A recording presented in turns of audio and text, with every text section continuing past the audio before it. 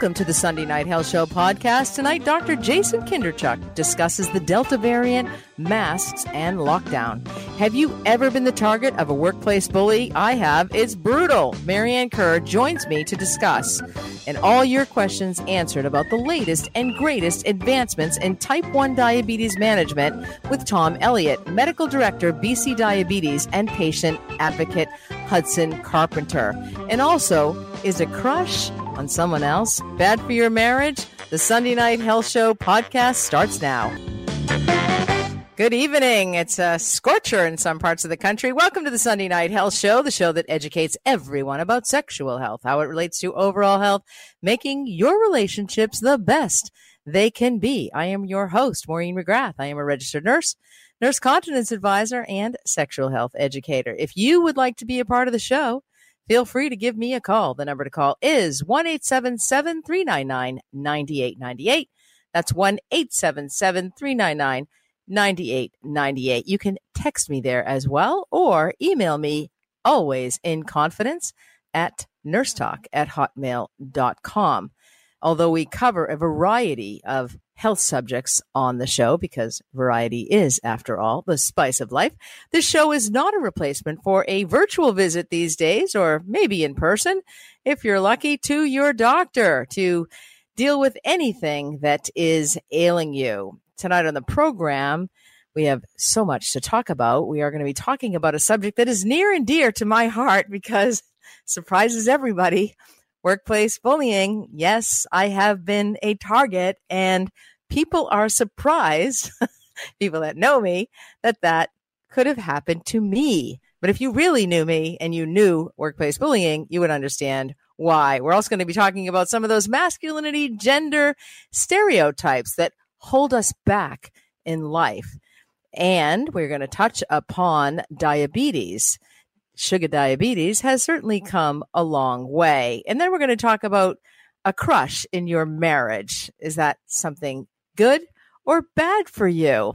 You got to stay with me to find out about that. And as always, and something we've learned in the pandemic is that mental health is critical. And so we will discuss that as well.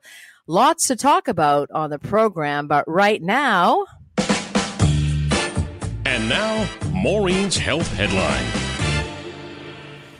You've heard his voice before. He is none other than the esteemed Dr. Jason Kinderchuk, who knows all things about COVID. Good evening, Dr. Kinderchuk. How are you?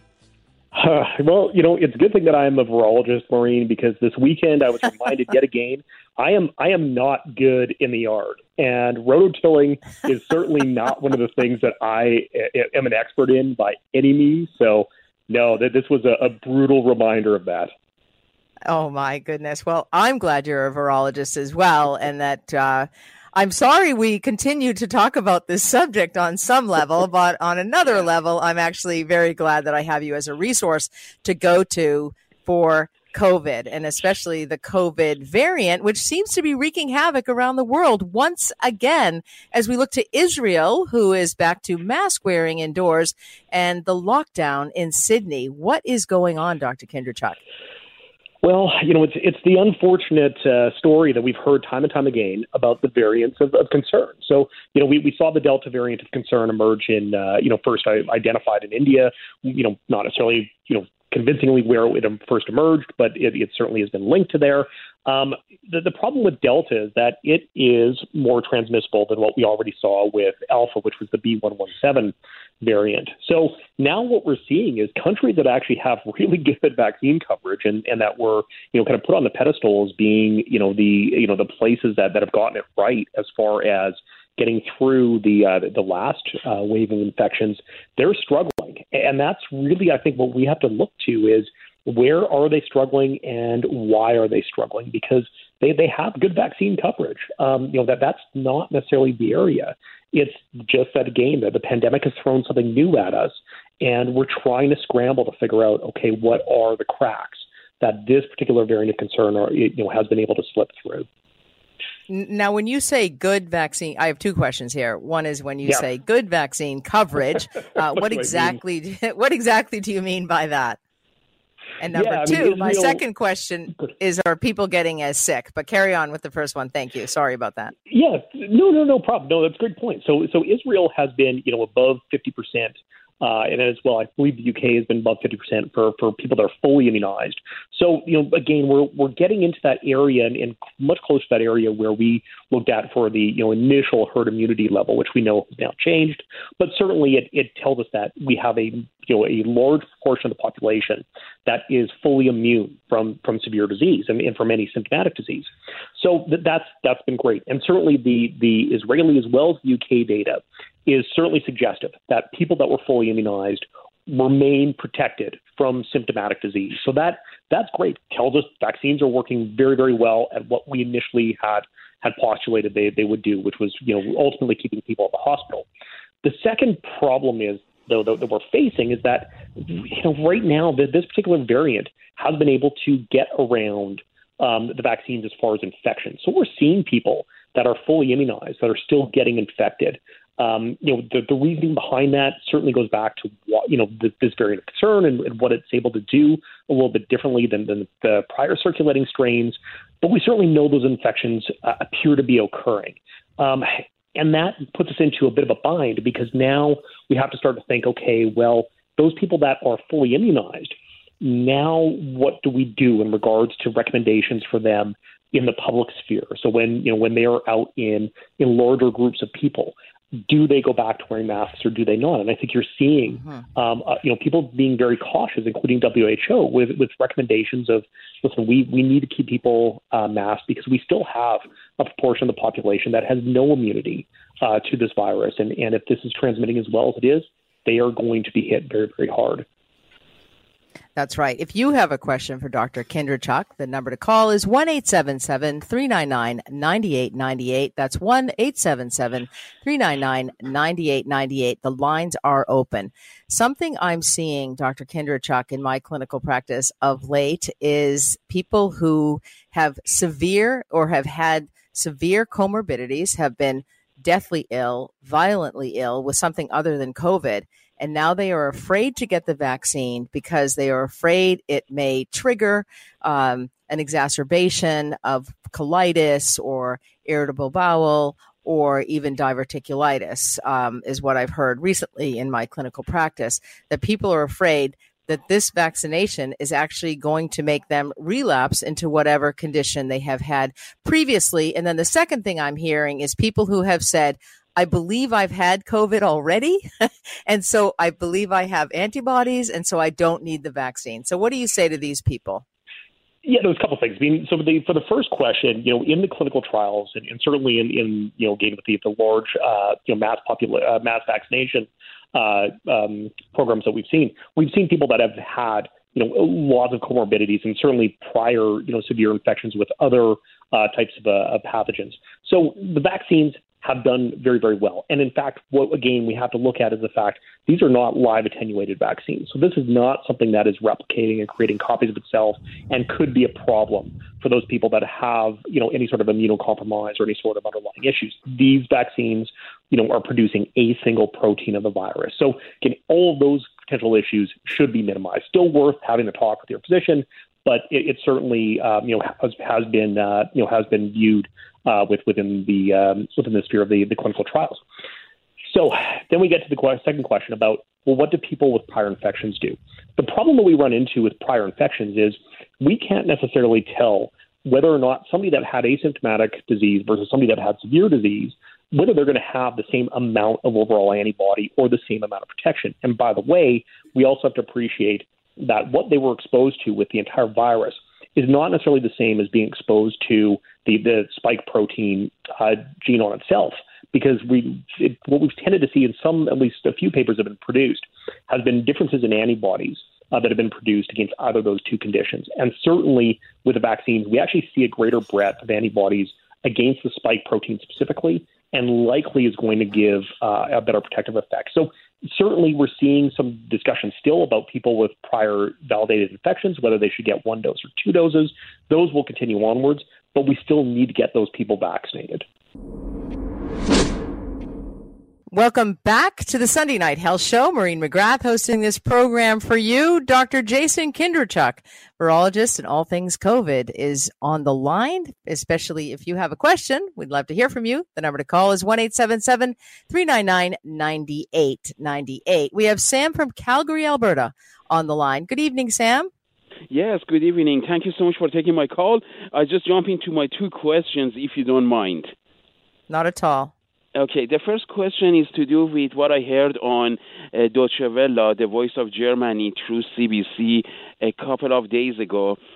According to the last information from the headquarters of the healthcare in European Union, who are basically looking into this vaccination, in Europe, they have reached a conclusion that with this variant, which is called Delta from India, the full vaccination, meaning both shots, the first and second combined, with AstraZeneca, the immunity is only around 60%. This is 60. And with Pfizer is around 84-85%. So that is my first question, that if what the European healthcare conclusion has been, what more a person could do with regard to these contagious variants from India. And I go with my second question. I was going to ask the doctor with regard to Calgary Stampede. As you know, a lot of people from all over North America are congregating in Calgary next month for a stampede. And whether or not, if doctor agrees, this is a good place to go participate, or anybody who is concerned should avoid going to Calgary Stampede, knowing that is a place that this virus and this disease, especially the variants from India, the Delta, could easily be contagious and passed around and exchanged by people, and then they take it back to wherever they came from, and we are going to have a huge spike not only in Canada but also in U.S., considering the full vaccination is not 100% bulletproof with regard to the various variants from India. Great questions. Dr. Kindrachuk? Yeah, so for the first question, I mean, one of the things we have to keep in mind is that there's certainly data coming in from all over the place. So I've certainly seen studies from the UK that have shown a little bit higher effectiveness for AstraZeneca and for Pfizer in some of their initial data right now with Delta as compared to Alpha. But one of the things we need to consider in the background of all of this is when we're talking about the overall effectiveness and this idea of the percentage that's attributed to that, that's in regards to symptomatic disease. So we have to separate out this idea that we are now seeing, more severe disease. We're seeing symptoms, but to be fair, those are likely still very, very mild in nature. So the vaccines actually are doing quite well. But we have to think about the fact that, listen, we can't just rely on vaccines. And we've been saying that, I think, for months now, and that vaccines are certainly a big part of this.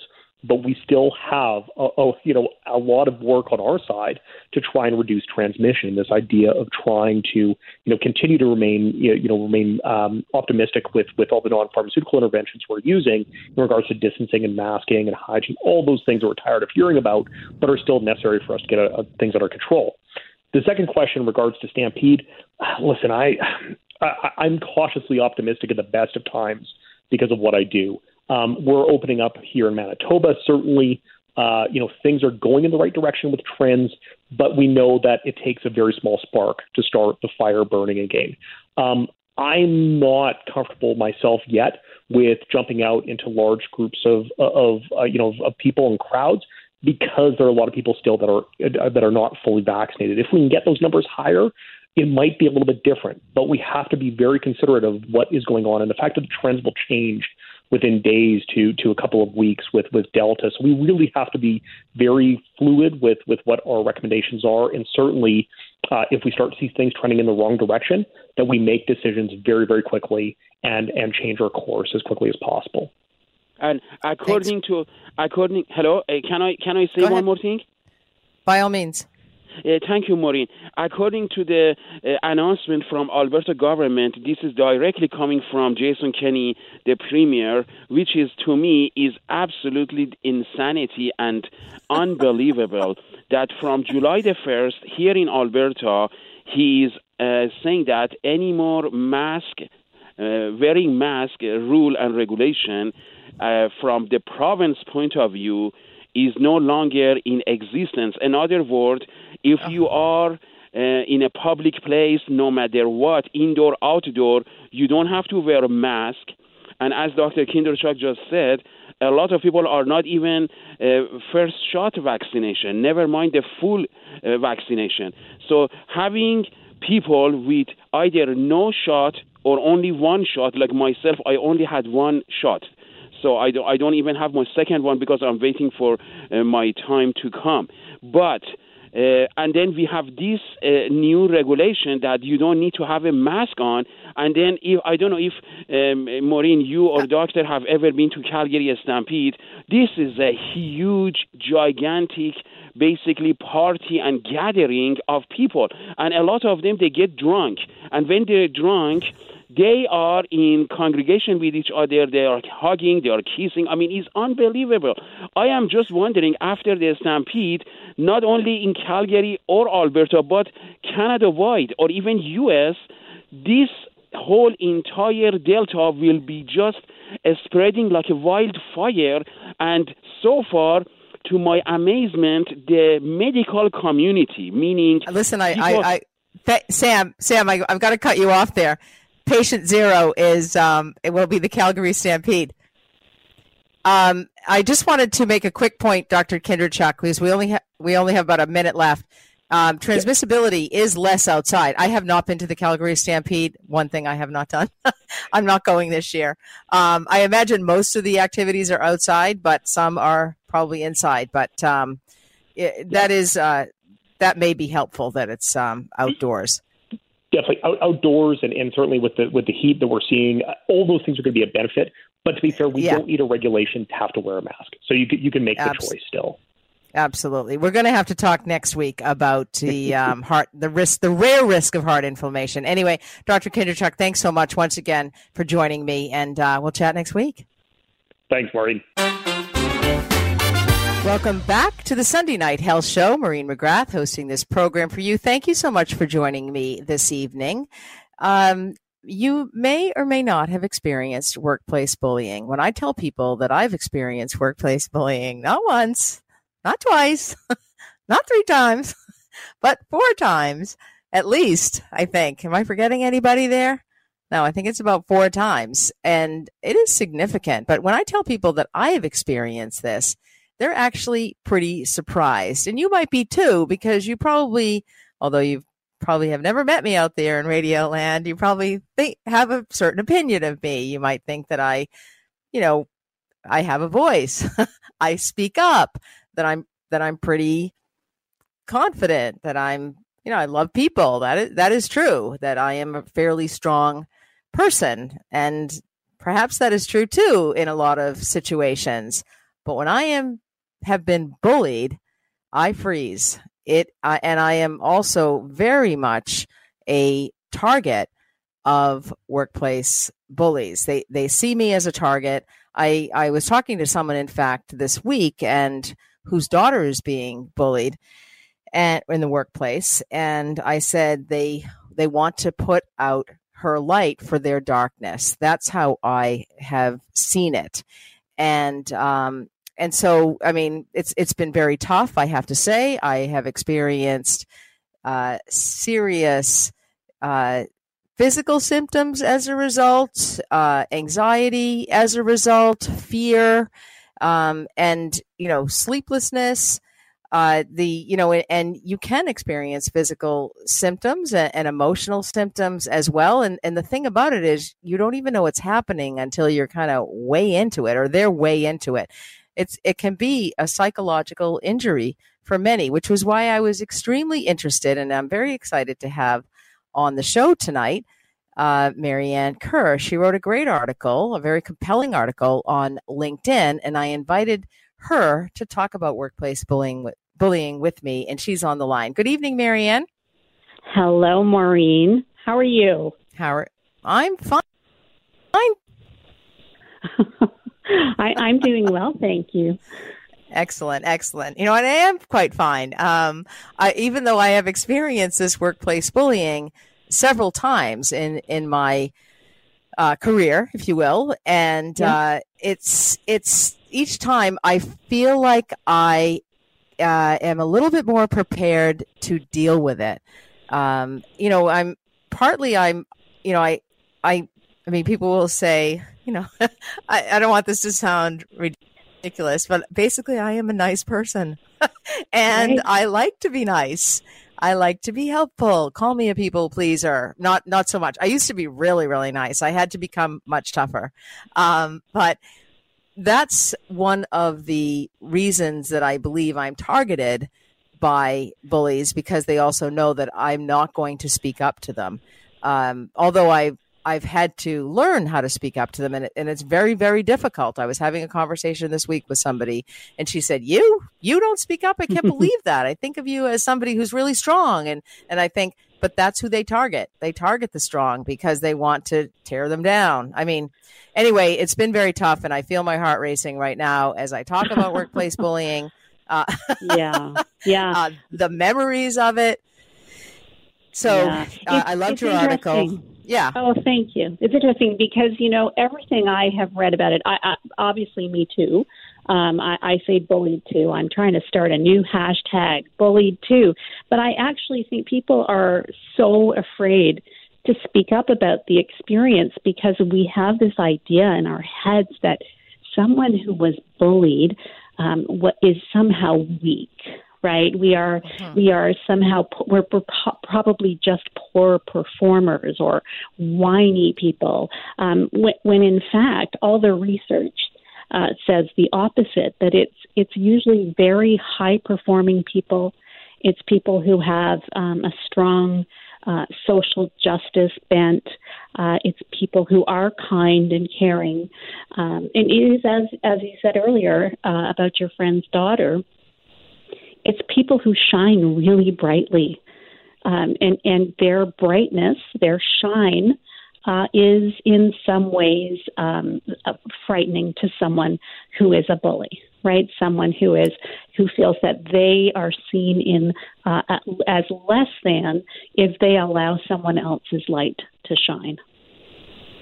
Exactly. I mean, I can't figure it out. I cannot figure out why people do this, but it's very, very common. And in fact, the woman that I was speaking to this week about her daughter is a nurse. And I know that workplace bullying is very common in nursing across Canada. In fact, they do a lot of research on nursing units because, it's been seen in over 40%. And you wouldn't think, you think of nurses as kind, they're the most trusted profession, they're caring, but they eat their young. That is very well known. And I mean, it's brutal. It's a bit of a rite of passage. But also, I know that I know of another workplace bully as well, many. But in this particular environment, there were hundreds of people who were working in this particular environment. And these were big, burly men, okay, that were, there were construction people. There were people from, videography. There were people who were, all different departments coming together.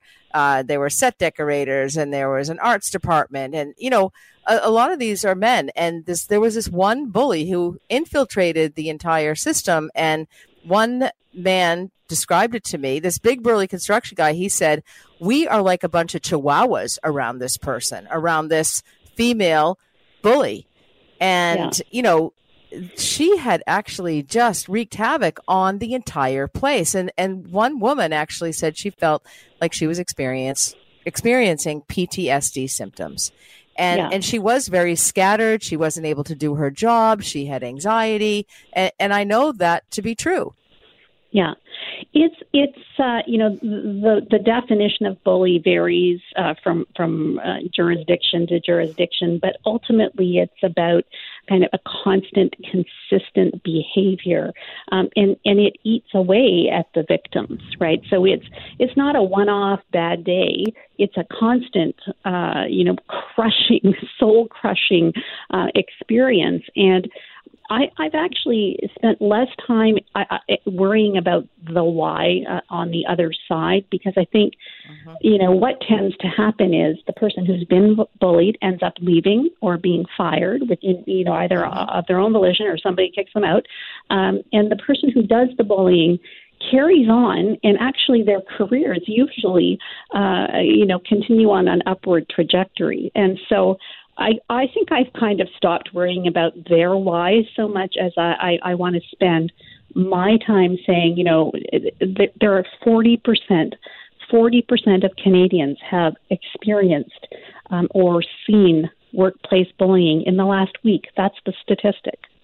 So 40% of working Canadians, that's a crazy number. And the impact on our healthcare system is intense, right? PTSD is real. The trauma is real. And, I was interested to hear you say 4 times. I've had 3 experiences. The last one was the worst. And I think the trauma, you go into work, after it's happened once, you become kind of trauma informed in the way that you work. And so you are more sensitive to it. And I think that the experiences add on. So to hear you say your heart is racing, mine too. Mm-hmm. When we start to talk about it, right? When we start to talk about it, the intensity of those feelings that you experience come flooding back. It certainly does. And, for me, probably the worst of it in the workplace was this one particular incident where this one particular woman had control over, 400 people. And she was intimidating and humiliating and threatening to people. And many of these people felt they were at risk of losing their jobs. And she didn't have any power to hire or fire. But what she would say to them would be something like, "Who is your supervisor? I am going to get you fired." And so they would be just an absolute wreck. I just want to mention that workplace bullying is repeated, as you mentioned, health harming, mistreatment by one or more employees of an employer, abusive conduct that is either verbal abuse or behaviors which are threatening, intimidating, humiliating, or work sabotage in some combination. And it's that repeated, that repetitive nature of it. The only reason I'm interested in the whys is because I love human behavior. And so I just have a particular interest in that. And I'm just also trying to figure it out. But you're right. You have to focus on yourself and how you can, rail up against it, basically. Yeah. And I don't like to be mean to people. And that's why I have somebody who, in one of the instances, they lied 5 times about the same thing. And then they they watered down the lie a little bit. And so somebody said, "Why didn't you call them on it?" And it's just not me, Yeah. And because, I don't know, but. Yeah. And I think there is this sense, when you talk about nursing, I spent my career in the charitable sector, the social profit sector, a place where you think that you're going to be mostly surrounded by people who care about, changing the world, social change and advocacy and caring and so on. And what I found was exactly the opposite. But perhaps, and the same with nursing, you have folks that go into those who care a lot, who are empaths, who are, potentially more sensitive. And I don't mean that in a negative way. I mean that in an emotional agility way, as Susan David would say, right? I think it's a really positive trait. It's intuitiveness. And those are half of the people. And on the other side, you have kind of egotistical people who think, well, I'm the only one who can save the world, right? I am a nurse, or I am an executive director of an organization, or whatever I am, but I can save the world. And when those two groups of people kind of come up against each other, I think that's part of what happens, right? It's just, and it's everywhere. It is everywhere. But I think particularly bad in the charitable sector. I don't know why. Oh. Yeah, and in healthcare and in the film industry, it's the abuse at work is the only form of abuse that is not yet taboo, much like the other forms that have been condemned, like abuse of children and spouses and partners. But bullying at work is still considered normal, inevitable, and even necessary, a necessary business practice. And it has become normalized. Right. Because as long as the bully is getting results, right, that's what matters, right? As long as that's right. Right. And that's the unfortunate thing. We don't care how they get the results, right? We just care that they get them. Welcome back to the Sunday Night Health Show. Maureen McGrath hosting this program for you. We are talking workplace bullying. Have you been a target of a workplace bully? If you have been, we'd love to hear your story. The number to call is 1-877-399-9898. That's 1-877-399-9898. A few examples of bullying include targeted practical jokes, being purposefully misled about work duties like incorrect deadlines or unclear directions, repeated denial of requests for time off, threats, humiliation, other verbal abuse, excessive performance monitoring, overly harsh or unjust criticism that is meant to intimidate, humiliate, or single you out without reason. Those are all considered bullying in the workplace. And Marianne Kerr is my guest, and she wrote a great article on LinkedIn. So thanks for staying on the line, Marianne. My pleasure. I do want to say quickly, I did actually find it in me to actually file a complaint against somebody. I filed a human rights complaint, and then I got a lawyer who was, they had like 95 years of union law behind them. They were just a really powerful legal firm. And I did file a suit against one of my workplace bullies. And I did actually, unfortunately, I didn't want any money, but I did get a settlement. But I also had to sign the confidentiality agreement, which that I wouldn't say anything. I don't know if that changed after the Me Too. I always keep, wondering if I should check that out. So I still have to remain silent. Yeah. And it silenced me. Yeah. I mean, NDAs are just a horrible, horrible practice in this country. I've actually just joined with a group of men and women to create a new organization. We were incorporated last week called the Employee Defense Fund, and we are looking specifically at helping to facilitate cases where people have been bullied but don't have the resources to be able to, engage in the legal system, because NDAs not only silence us, they are a huge burden because you then carry that story. You carry that story. And the article that you read was exactly about that, because I know that people talk, right? Because I'm vocal about this online or publicly vocal about this. They talk about me. They know where these things happened. It becomes a she said conversation. And I can never add to that dialogue. I can never speak right? It's a very difficult burden to bear, and it is borne by very many people. Unfortunately for me, I had a lot of people who were very supportive, because this particular bully of the four, one of my bullies was a physician. But anyway, this particular bully he was a people jumper. He bullied one person after another, and they were mostly women in the workplace. And so two of us actually sued. And I would like to contribute to your fund, by the way, because I think it's very important, because it was actually very helpful for me to take those steps and go through all of that and, instill a little bit of fear in him, perhaps. But it's, I lost my train of thought. Anyway, there's the PTSD coming out. Yeah, there is some inherent privilege for both you and I, right, in being able to, one, afford to go through a legal process, but two, even to have a public voice. You through the radio, I do a lot of writing on LinkedIn. That is a privilege. And so many people suffer in silence. They're afraid, right? They can't afford to lose their jobs.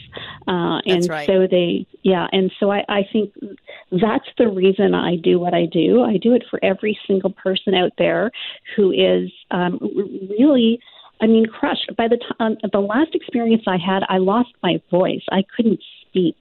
The stress was so bad, my vocal cords, constricted. It was unbelievable. Yeah. It's so stressful. Quickly, we've got about a minute left. What are some of the things people can do to empower themselves and stand up against workplace bullies? Yeah, I'm going to just say two things that I think are really important. First, talk to someone outside of the organization about what's happening to you, because often when you're being bullied, you don't see it. You can't believe it's happening to you, and it often takes someone on the outside looking in to tell you what's really going on, that it's not okay. And the second thing I'd say is document. I happen to love to journal. I didn't do it for litigious reasons, but it ended up being very useful. Keep every email, every memo, every text message, and just document what is happening to you. Date it. Who else was in the room? Who else heard or saw? Even if you spoke to a doctor or your family member, keep track of it all. Because, as much as I want to say that HR is going to help you, I can tell you that more often than not, they have not. They're not. Absolutely. Yeah. Excellent advice, especially that documentation, even if you are too stressed. Marianne, thank you so much. It's been a pleasure having you. Check out her writing, Marianne Kerr, on LinkedIn. You got questions? She's got answers. The nurse is in for Nurse Talk. Welcome to the second hour of the Sunday Night Health Show. Maureen McGrath hosting this program for you. In this hour, we're going to be talking about having a crush on someone else when you're married, and also the importance of mental health. But right now, I want to talk about diabetes. If you live with diabetes or know somebody who does, especially type 1, you know about finger pricks, which you may have to do, or they may have to do, 10 to 12 times a day. Continuous glucose monitoring has changed all that, and now British Columbia Pharmacare is covering the cost. Joining me on the line is Dr. Tom Elliott. He's the medical director of BC Diabetes, and he's here to talk about continuous glucose monitoring technology, how it impacts people with diabetes that he sees in his clinical practice, and what coverage of this very important device means for the future of diabetes treatment in the province of British Columbia. Good evening, Dr. Elliott. How are you? Good evening, Maureen. I'm great. I'm back in air conditioning and feeling all calm. Excellent, excellent. Where did you find it? In the Yaletown condo. We should all have a Yaletown condo. I know, unfortunately. I'm fortunate, and so are 80,000 British Columbians who, my estimate of the number who will now be eligible for CGM coverage. It's the most extraordinary thing, and I'm still pinching myself 2 weeks after the announcement. It's not totally straightforward. There's the pharmacare deductible to deal with, but there's great rejoicing. It's CGM is part of the revolution in diabetes that's happening. That gives access to people living with type 1 diabetes and type 2s who take multiple shots of insulin to better control living without fear of low sugar, sleeping through the night, not worrying about their kids at school, and the biggest prize of all, which is access to automatic insulin delivery or the artificial pancreas. It's the most amazing time to be a diabetes doctor. That is absolutely fantastic, and you really gave just a little bit of a look into the lives of those living with type 1 diabetes. Just for the listeners, let's just review, if you don't mind, what type 1 diabetes actually is, when it's diagnosed, what are the symptoms, and how it impacts people's lives. So type 1 diabetes is typically diagnosed under the age of 35, half before the age of 18. They require insulin to live. If they go without insulin for 48 hours, they die. So it is, it's the definitive life-threatening condition. So insulin, was discovered in 1922 by Banting and Best, Nobel Prize for Canada, yay. And in the last 100 years, there have been huge advances. The big problem now is that, well, we know that if you control sugar close to normal, then the people don't go blind, they don't have amputations, they don't have kidney failure, they don't get heart attacks and strokes. But the problem with being near normal is that you now go low. And when you go low, because sugar is the fuel of the brain stops working. And if it goes low enough, you have a seizure. Even lower, you die. When it's moderately low, you have altered judgment. You can't drive safely. Your brain doesn't work properly. So, the issue we deal with now is avoiding the long-term complications of blindness, etc., but also avoiding the short-term complications of low sugar. And that's where CGM is so big, because it gives a warning. It tells you, you're going to go low in 20 minutes. You better eat or drink some pop. So that's the big deal. Absolutely. I have a friend who has a son who's around 7 who was diagnosed about a year and a half ago. And, they're very physically active, but she was always on high alert for his low blood sugar. If they were out on the water, doing some water sports or whatever, and he would all of a sudden, become lightheaded, and they'd have to go home and always make sure they had food, always be prepared. So it is quite a worry, and they are so young, as you say. I didn't even realize that half were diagnosed before 18 and most diagnosed under the age of 35.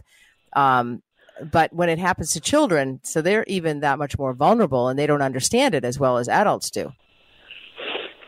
I know. Can you imagine being a parent of someone with type 1 diabetes? It's just, before this technology was available, Maureen, it was just terror, living in terror.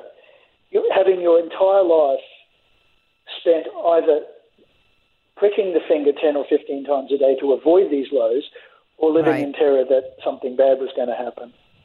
And that you, as a parent, we all know we have that parental guilt that just comes with the birth of the child. And, thinking that you're on, at fault if something happened to that child, or, you yourself may not be sleeping through the night either. And so it can cause a lot of stress for parents living with a child or taking care of a child who has diabetes type 1. Yes, indeed. As you said, this is a pancreas, this is an insulin issue. Yeah, so the cells that we were born with 10 billion insulin-secreting cells. And they gradually die off with normal aging, just like we get wrinkles and our hair goes grey. But in type 1 diabetes, the immune system destroys them. So all of a sudden, there's no insulin being made. Right.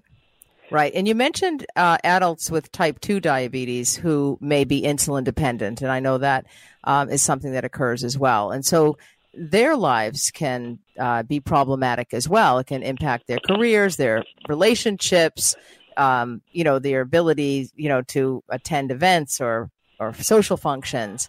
And so this is as well something good for people with type 2 diabetes that are insulin dependent? Yes, it is. Most people with type 2 don't need to take insulin, but 20 or 30% do. And the longer they're on insulin, the more like a type 1 they become. Their body just stops making insulin. So they've got to give one shot a day to stop their muscles and livers making sugar, and then they've got to take a shot every time they eat. So it's kind of like taking type 1. So, so that's why CGM's a big deal for them as well. And so you mentioned that BC Pharmacare a couple of weeks ago made an announcement that they will now be covering the cost. How does that work for patients?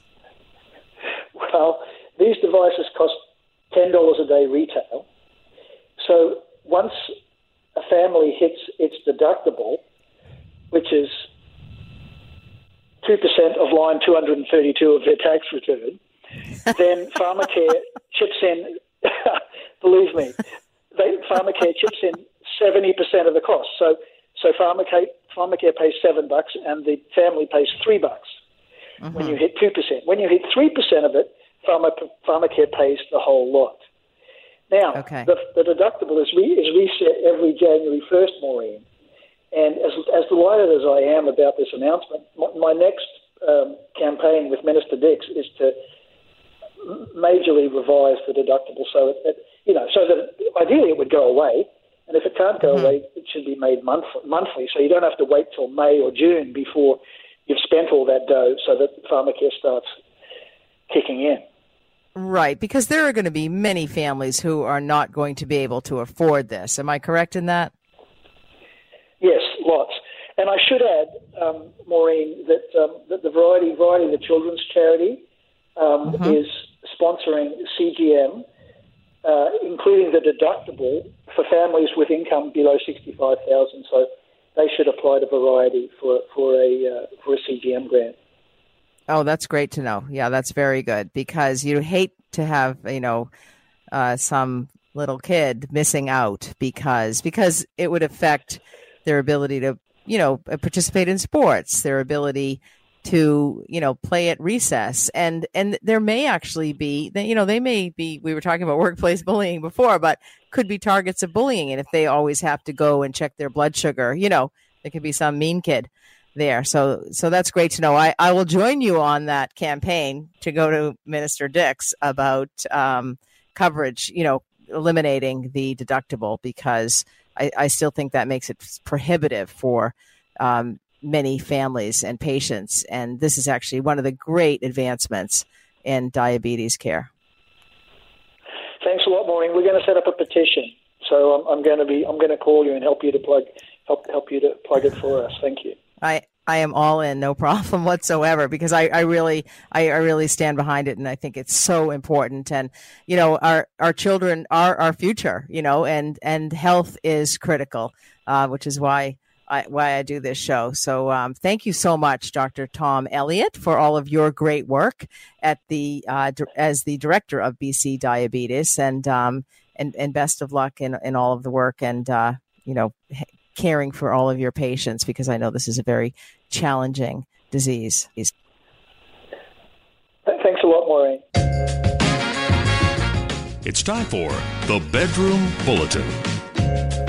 Welcome back to the Sunday Night Health Show. Maureen McGrath hosting this program for you, the final stroke of the Sunday Night Health Show. Thanks so much for being here with me this evening on this very hot night for many of you. As temperatures soar, hopefully yours in one way and not in another.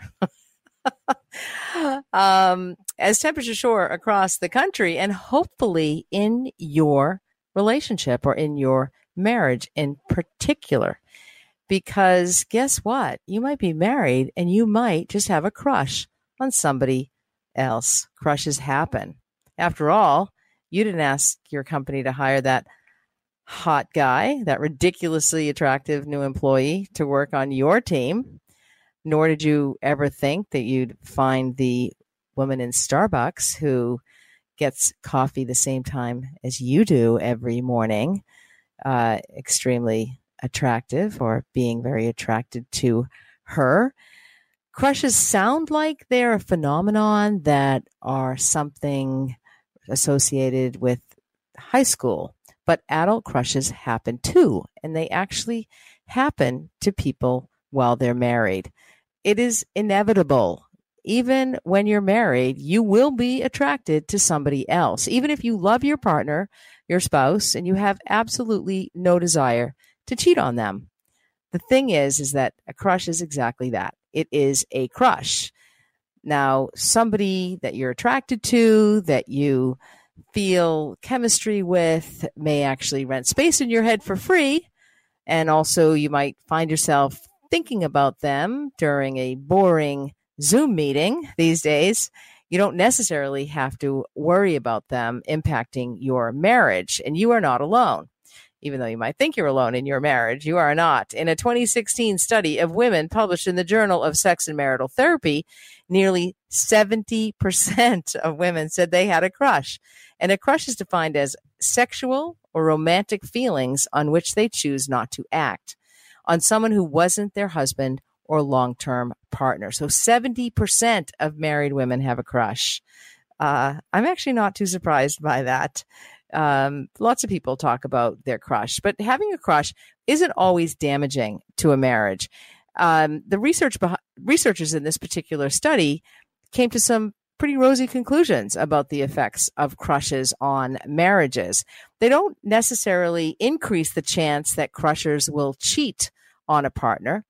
And there is also an associated sexual charge that can happen within the marriage. So if you're attracted to somebody else, the adrenaline rushes, you might actually feel good. Those feel-good hormones are scourging through your blood vessels, and it might actually make you have more arousal with your own partner. Of course, keep in mind, you're thinking about somebody else, and that could be a problem as well. But it also reminded the participants in the study of what they appreciated about their primary partners. But the women certainly did enjoy that additional sexual charge, which I'm sure their partners or their spouses did as well. So there was actually benefit for both people in the marriage, because, it's always good to spice things up. And so it's good when you're attracted to somebody else and those feelings spill into your primary relationship. But crushes will always exist because literally they make you feel good all over, physiologically, because of that adrenaline that I mentioned, as well as dopamine, which is a neurotransmitter that is in control of your brain's pleasure center. And who doesn't like to feel good? Who doesn't like to feel that pleasure? And so a crush can inject excitement into your life, especially at a time when your life might feel dull and boring, or you may look at your spouse and think, same old, here we go again, lying next to you in bed. So it's a good feeling to have those feel-good hormones pumping through your body and reinforcing those pleasure sensations, those pleasure feelings. So you're going to have to do a little bit of a cost benefit analysis here to see if having that crush is worth the health of your relationship. Because although a crush can feel very innocent, it can be fleeting, it can be fly by night, it can also actually intensify, and you can justify the innocence of it, and it may not be all that innocent, because there are healthy crushes and there are unhealthy crushes. And as I say, it is perfectly normal, okay, I don't like to use the word normal, safe to find other people attractive, will be inappropriate if you decide to act on it. And so that's generally the way one can look at it. But as I said earlier, the fact that you have a crush on somebody doesn't mean that it's going to increase your desire to cheat. But you know what? You can actually cross over into that line. Fantasizing about a crush, for example, when you're masturbating, doesn't veer into emotional infidelity for everybody, but for some people it does. And that's a very common thing. Many people will find somebody else attractive, maybe at work or maybe online, and they will think about them or look at their picture while they're masturbating. And so whether your behavior crosses that line and betrays the trust in your relationship. So this can be very different. Like in one marriage or relationship, somebody can be absolutely fine with their partner. I mean, I'm really not sure. As I say this, really not sure I believe this, because a lot of people don't realize that their partners, even when they're married to them, even when they're intimate with them, they don't even realize that their partners masturbate. And some people get upset that their partners actually masturbate at all, never mind masturbate to the next door neighbor. But that is something that in your primary relationship, you have to discuss and talk about and decide if that is, crossing the line for you. Sometimes this crush can turn into an obsession, even though you never plan to do anything physical with the person, or you never plan to meet them or anything, but you can be preoccupied with that crush. And it can be very tempting to deny it, but it can draw attention away from your primary partner. So, for example, if your partner, your husband or your wife goes to bed and then you stay up later and you go online and you are creeping their Facebook page or their LinkedIn page or their Instagram, it isn't exactly cheating, but it's not actually strengthening your relationship either. And so it can sort of take you away. Or if you're texting with somebody and all of a sudden you start to share, just a friend, you're texting with a friend from work, and all of a sudden you decide to share something very intimate, that can also be problematic. But just keep in mind that the more time you spend investing in or engaging in that crush, the more you could potentially be endangering your primary relationship. So we always need to take stock when we're involved in something like this and decide if you are entering a danger zone. Is this daydreaming about somebody while you're driving home from work? Is that going to be problematic? Or some of the things you're doing, some of the behaviors you're doing, like intentionally trying to run into somebody, is that problematic? Are you looking to increase your exposure to the the crush, which ups that risk that it could progress to a physical relationship? Are you flirting with that particular person? Are you, not doing anything if that other person that you have the crush on crosses the line toward you? The people who tend to develop frequent crushes are those thrill-seeking types, and they tend to have chronic crushes because they find it difficult to stop wondering what else might be out there. That's why Tinder is so dangerous for that type of a person, for that thrill-seeking type of person, because it's a smorgasbord and they want to know what's next, what will feed their appetite next. And just ask yourself, does this happen to you? If you want to stay content in your long-term relationship, you may need to seek counsel. The services of a therapist to help you stop with that type of behavior. And some people think, well, if my husband or my wife has a crush on somebody else, there must be something wrong in our relationship. But that's not necessarily true. The theory is that when people aren't happy, they might retreat into this fantasy crush world as an escape. That's kind of the common word, but that's not necessarily the case. But crushes may crop up because you're feeling unfulfilled in your relationship.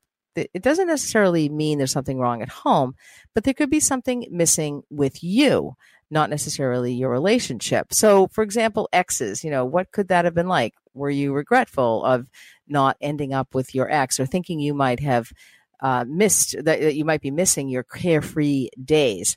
And so things like that can actually are more the cause or the reason for why somebody may have a crush. And of course, we know when a crush crosses the line. Be brutally honest with yourself. If your crush is hurting your relationship, or if you have decided to go to the dark side and have decided to actually cheat on your partner, you will know that crushes are a risky behavior for you. And it's at that time that you might seek help as well. So, there are ways to handle having a crush when you are married. And it's not unusual, but it's very important to be self-aware about what is happening. And you want to consciously or mindfully redirect that energy back into your primary relationship as quickly as possible. That's if you want to stay married anyhow. Although lots of people cheat throughout their marriage and lots of people have crushes and the marriage carries on because as somebody recently, I think it was a comment on one of my social media feeds, and she said that there's so many married men on a particular dating site, and she said, why they're so lonely and they're not having sex in their marriage, and she said, why do they stay? That was the question, and I just answered, they stay for the kids, the in-laws, the country club, the neighbors, the finances. I said, you name it, they stay for it, and she said, thank you for answering that. She said, I used to feel so sorry for them being lonely in the relationship. But, really, she's wasting her energy feeling sorry for them. And if you are one of those people that is online dating and you are married, it's something to take a look at yourself or the relationship. But certainly there's lots of help out there for you so that you can have a healthy relationship or a healthy life. So not all marriages are meant to remain together for the duration until death do you part, especially if you feel like killing them. Developing an infatuation can actually be a positive thing for a relationship. So keep that in mind. And so remember that you can feel sexually charged as a result, and it might lead to you feeling a little bit better and injecting a little spice into your primary relationship. So build on the existing strengths of your relationship to add those crush ingredients back in, like spending time together, a little novelty. So maybe bring some sex toys into the bedroom, emotional intimacy, being flirtatious and being fun, because that is how you will be stronger, and you will be stronger in your marriage, and you will be able to handle that crush again and again and again, because that'll happen. Thanks for listening to the Sunday Night Health Show podcast. You can subscribe, rate, or review on your favorite podcast app. And if you've got a question about your health, the nurse is always in. So email me, nursetalk@hotmail.com, and I just might answer your question anonymously, of course, on next week's show. For now, have a happy and healthy week.